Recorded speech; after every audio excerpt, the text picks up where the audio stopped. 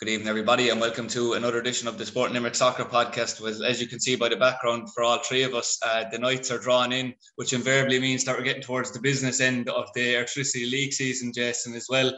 We have Treaty United facing Cove Ramblers and their seventh last game of the season. They've 3 home games left. It's fair to say, Jason, due to the form of Treaty and the fact that they'll want to stop the Rocket back on winning ways, it's a must-win game against Cove, especially with the likes of Galway and Shelbourne to come up really closely after that. It is. It's a big game, Adrian, definitely, but it's a good time to get Cove. Obviously beaten at the weekend in the Cup by Maynooth, so they'll be pretty flat on that. Very, very poor result for them, obviously. They're on a poor run. They're 1-3, so Tommy and Treaty have had a break for the week, so you'd like to think they're rested up, Adrian, but it is a massive 3 points. There's no doubt about that. And Tommy's team selection, I suppose, will be very, very interesting. You know, we've said it for a couple of weeks, especially after the Wexford game. He really, really now needs to go back to basics and get his strongest team out defensively, if you like, and make sure to get 3 points because, as we know, Athlone are playing Cork and that's going to be a very interesting game. And if you have a winner there, and Treaty don't come out with 3 points, then the gap closes again. Yeah, certainly. And Jason mentioned the fact that Cove are in really bad form. They lost to Maynooth in the last 16 of the FAI, which was a real shock for everyone in League of Ireland football. Darren Murphy had decent results in the first couple of games, and the fact that he had a good result in Shelbourne with Cove. Since then, though, it hasn't been going his way. They've lost 2 in the league, drawn 1. They haven't scored in any of those games, and now obviously knocked out of the FAI. So it's fair to say he's had quite a tough start, and it does look like it's going to be a tough job for him.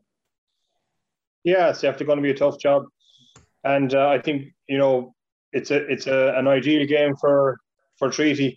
I think we said because Cove play a lot of their games on a Saturday night, it gives us kind of more of a chance to see them play than we probably would see some of the other teams in the division. And they certainly play some nice, pretty football, and they have some decent players in their ranks. But certainly there is a recurring theme there.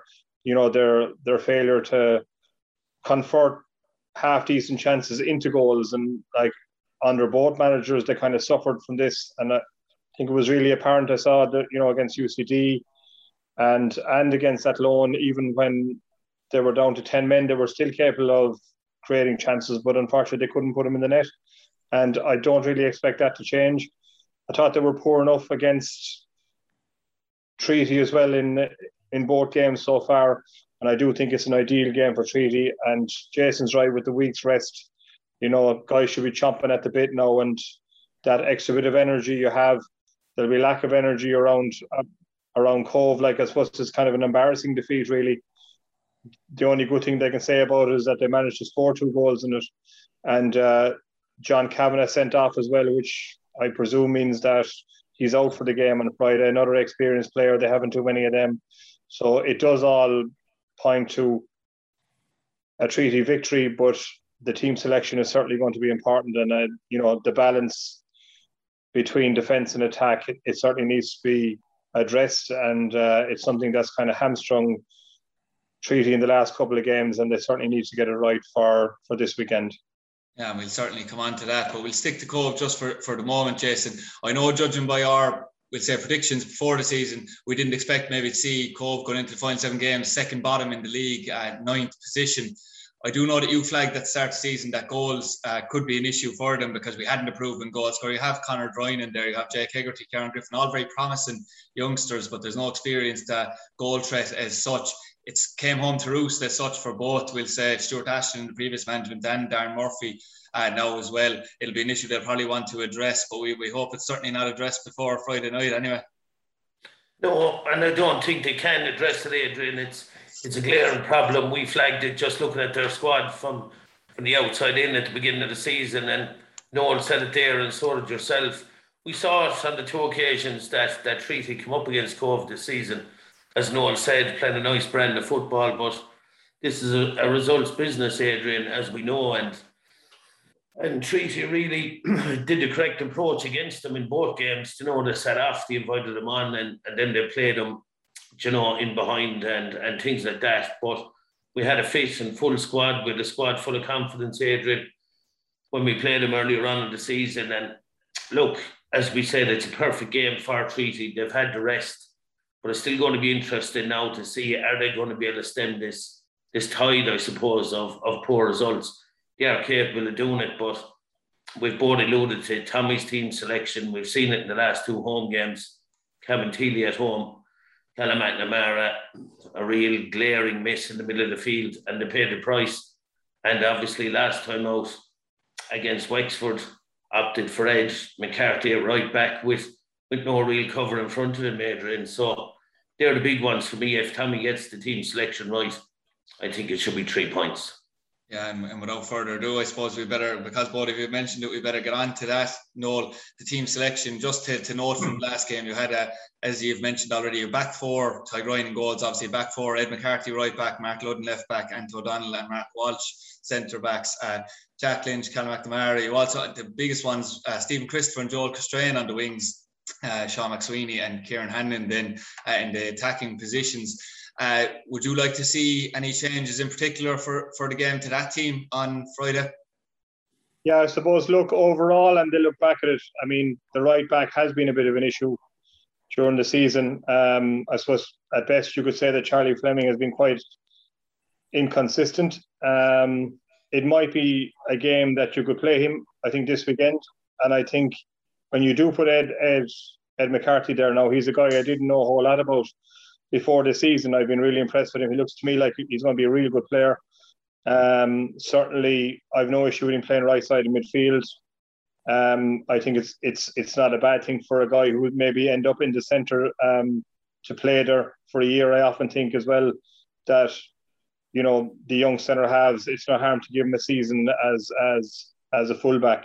But I think by playing Ed McCarthy at right back, you're kind of creating 2 problems, because he's certainly missed out in midfield, or he's missed out right in midfield, and he's not comfortable there. I think Matt Keane has to play. I mentioned it the last time, and I think it's particularly, you know, for Treaty, can't be too open on both sides. There's no doubt about it that Joel Costrain is a very good player going forward. Not quite sure about Stephen Christopher yet, but they do need to be solid on one side. Again, they may get away with it against Cove, but, you know, you spoke about the games that are coming up. I think it's no harm to have a kind of an attacking type player on one side of the pitch, but I think you have to be solid on the other side. And I don't really see what Matt Keane has done wrong, you know, that he's out of the team. I'd certainly like to see him back. And maybe, you know, one of the things I liked about Jack Lynch was his ability to make the runs at the right time, to get forward at the right time. And I just felt against Wexford, he seemed to be forward all the time. And he needs to come back maybe to be that, you know, a little bit of an anchor with Colin McNamara in the middle, and just time his runs. He might only make 3, 4, maybe 5 in the whole game. And when he does that, he looks a lot more effective as a player than he did against Wexford, when he seemed to spend most of his time in around where you'd have Sean McSweeney. Yeah, that was good in-depth detail from Noel there. Jason, what would be your own opinion on the team that I had named out? Would you like to see changes from that as well? Yeah, same as Noel, really. I've been saying it for a few weeks, Adrian. You know, I said it before the Wexford game, I had a feeling Tommy would go with Edward McCarthy at right back, but I also pointed out that if he did, he'd have to play Matt Keane in front of him. He didn't. He went with Joel Costrain, as we know. And it was a glaring miss, you know, and it was too long to change it. He waited until Ed was booked, and then he changed him with Charlie Fleming. And against Wexford, I felt Jack Lynch was out on his feet, and I'd agree with Noel. He was getting forward. I don't think he had the legs to get back myself. He looked tired, and he still left him on for the 90 minutes. I couldn't really figure that one out either. But I think, Adrian, you know, we've said it for a while.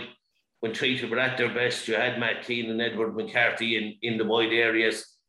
You really did, and their workmanlike performances, you know, really protected the fullbacks and gave us a solid base. And when they were in them positions, you saw Mark Ludden getting forward an awful lot more.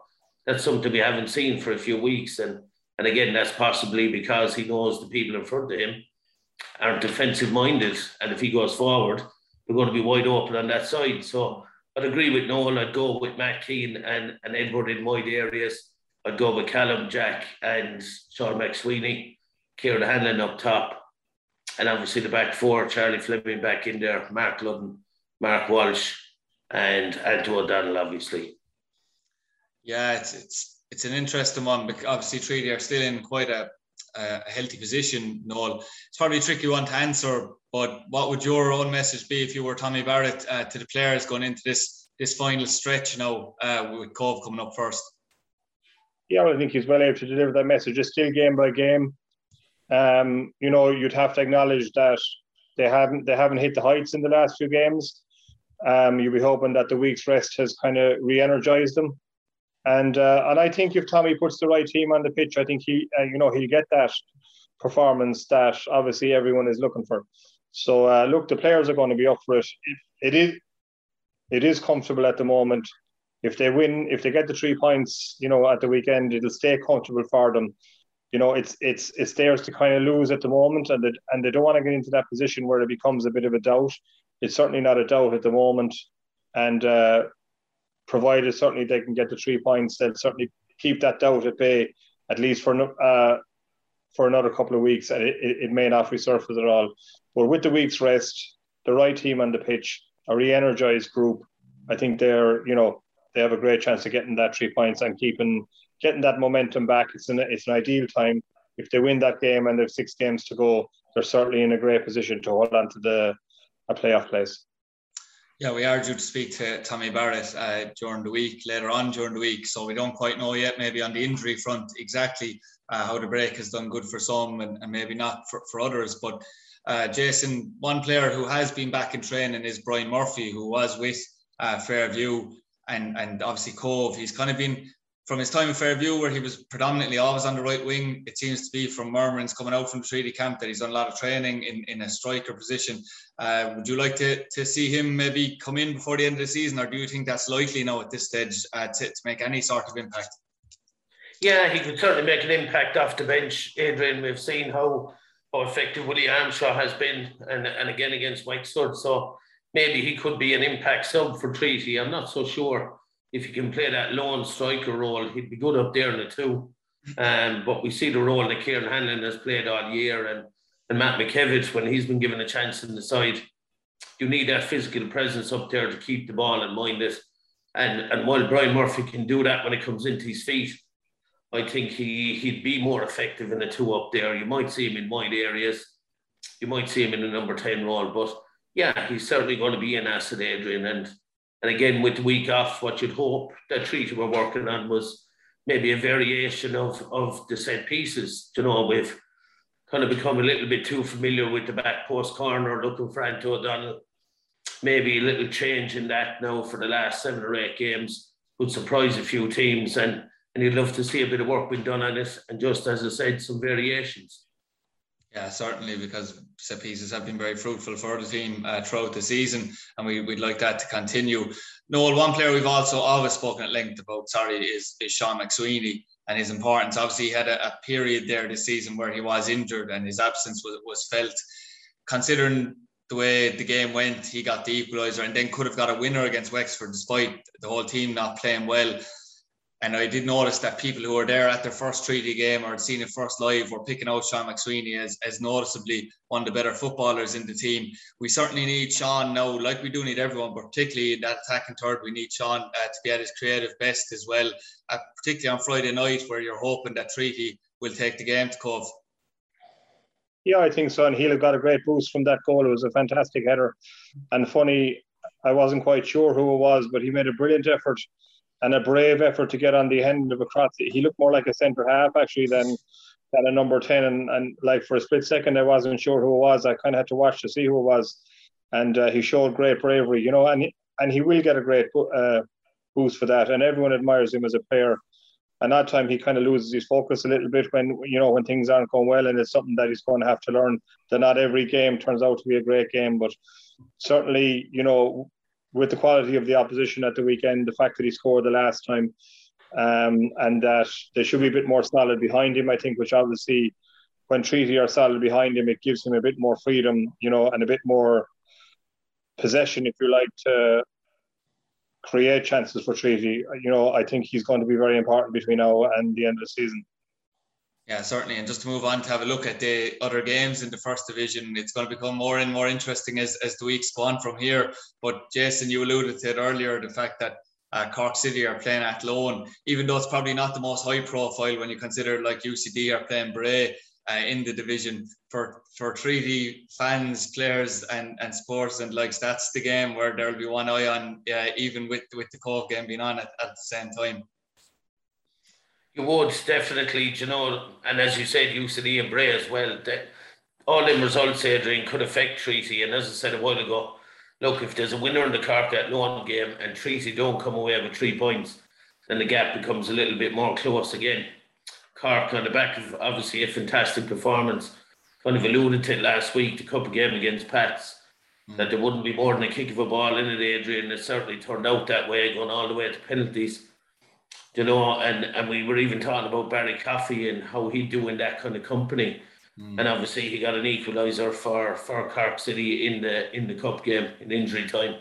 And it went all the way to penalties. So they'll be on a high, I suppose. While disappointed, obviously, in the result, they can take great confidence in the performance. But look, that's kind of been a trend all year, hasn't it, Adrian, for Cork City, putting in great performances and not getting the results probably that the performances warrant.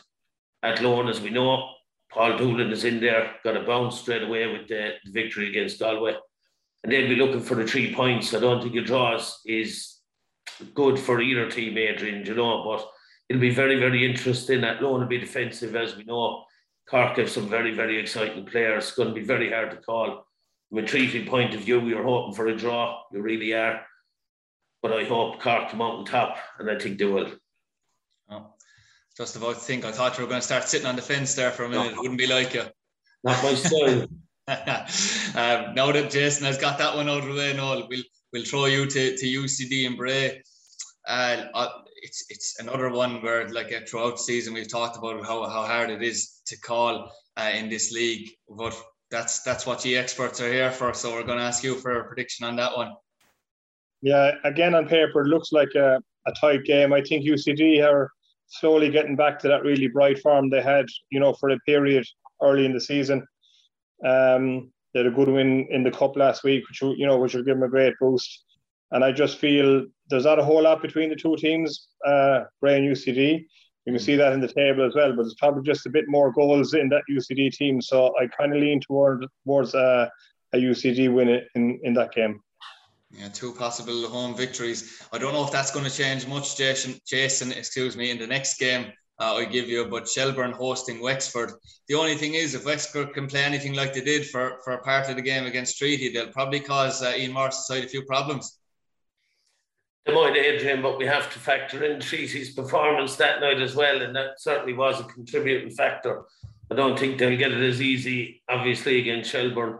They'll be looking to put the final couple of nails in their title challenge, and they're nearly there. So you'd expect nothing less but a home win. Yeah, Noel, I think it's fair to say you have Cabinteely hosting Galway, considering the loss against Athlone.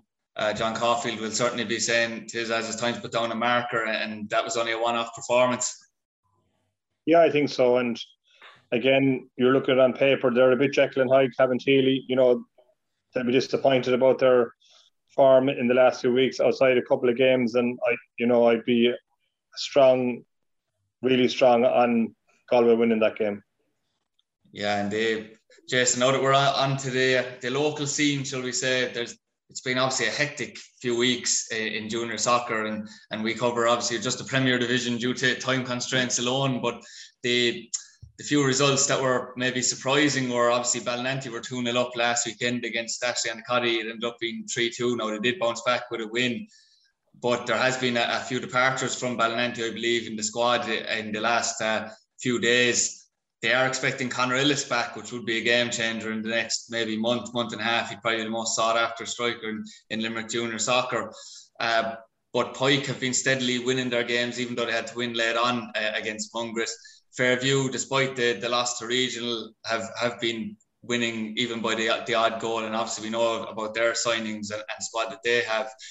Would it be fair to say that it's looking like it will be a straight shootout between Fairview and Pike for the league?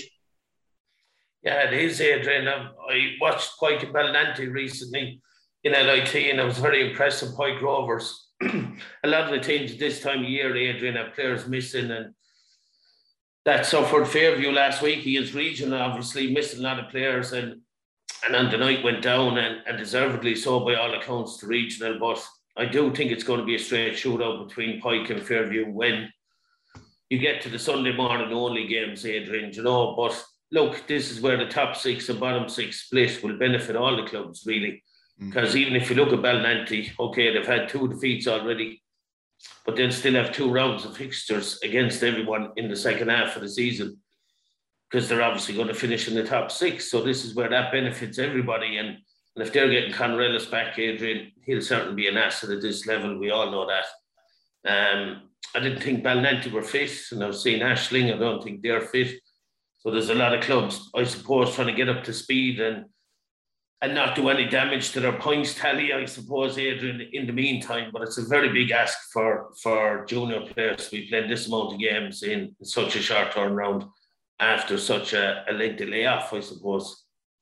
Yeah, and I know that Shane O'Hanlon and Ashling Cuddy will probably be a bit happy with me not even mentioning them, because in fairness, they have won all 4 of their games and maybe are going under the radar somewhat, but it remains to be seen how that will go. Noel, considering I know that you haven't had an awful long time looking at junior soccer, it's something that's caught my eye from my own division. You've certain clubs, we'll say, that are struggling massively now, and clubs at a high level, we'll say Premier A level, struggling to field teams and get the interest and garner the interest for training and matches as well, which is something that probably wasn't always the case. And even towards the bottom half of Premier, I mean, you look at Geraldines there, and you have a lot of clubmen and players that were playing maybe with the club's B team for years that have went up to help out the A team, which probably wouldn't have been the case every single week for a while. It's the same with Kilmallock. There's a lot of clubs, there's a lot of teams and clubs struggling at the moment. It's one question I've put to a lot of people, but do you think that that's more of a societal thing, in that, there isn't as many youngsters and as many people playing football now? There seems to be an awful problem with getting players interested in junior soccer at the minute. Yeah, I think I think it has a bit to do with the fact that a lot of guys, if they're not playing, say they don't really want to play maybe junior football at a high level, and they play because certainly outside the Premier and 1A, you can see a lot of teams underneath, and they seem to have plenty of players. It's more of a social thing.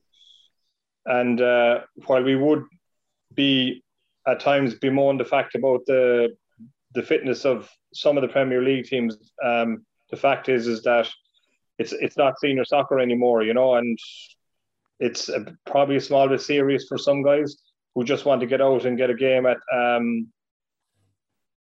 the weekend. And you kind of touched on it yourself about often a B team in a club or a C team in a club is can be stronger than the so-called B team or A team ahead of them.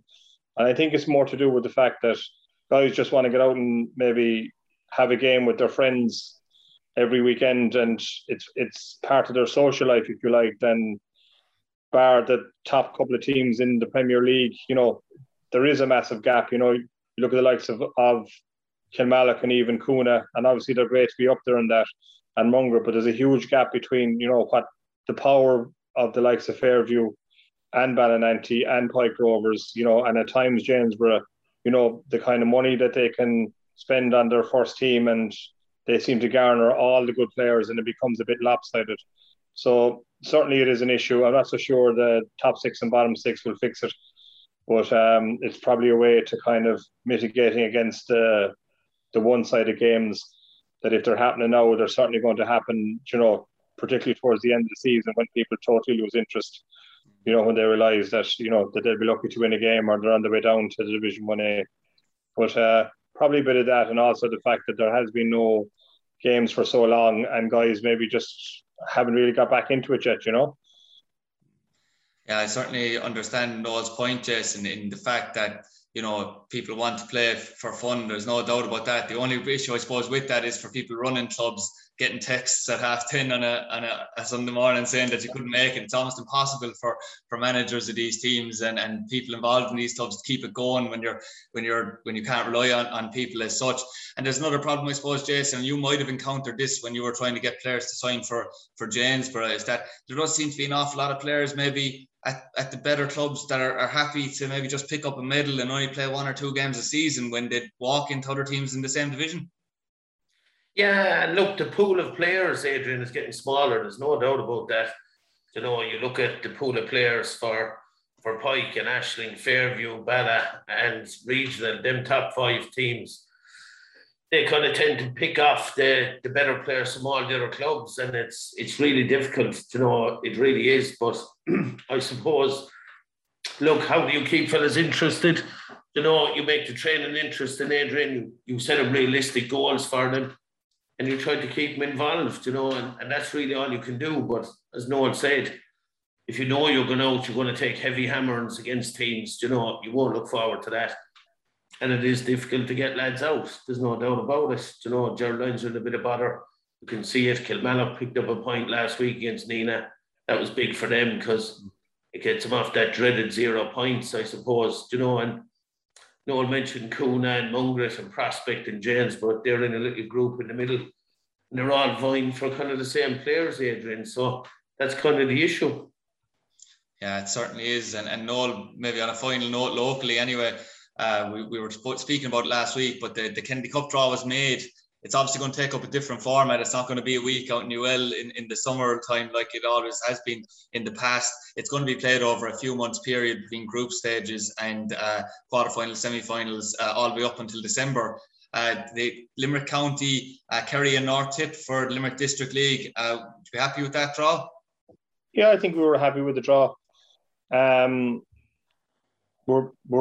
We're really more happy that it is going to go ahead at all. Like, and it's been very tough for that management and Niall Burns, like, you know, because they've been training away for months and months and months under kind of a cloud of uncertainty, you know, between the Electricity League underage getting going and they losing some players to the Treaty under 14s, and you know, then the fact that, you know, we weren't quite sure when it was going to happen. So we did get a date of around the 11th or 12th of September a couple of months back, and then when the draw came out, look, I think it's a decent enough draw. We certainly won't be looking ahead of that. I know that they played Kerry already and lost, but that should be motivation for them to get back at them in the game that really counts, and hopefully they can do well. But again, like Tommy Barrett, we'll take it game by game. That's the mantra. We'll continue it on throughout the ranks. Jason, I suppose on a final note, we can't go without mentioning the Irish international team facing probably a mammoth clash against Portugal this Wednesday evening. Do you give us any hope of getting a positive result in that one? You always have to be optimistic, Adrian, and look forward to the game. Yeah, absolutely. I agree with you there. And here's hoping that the boys in green can maybe provide a very big shock. And we wish Stephen Kenny and the team the best of luck in that one on Wednesday.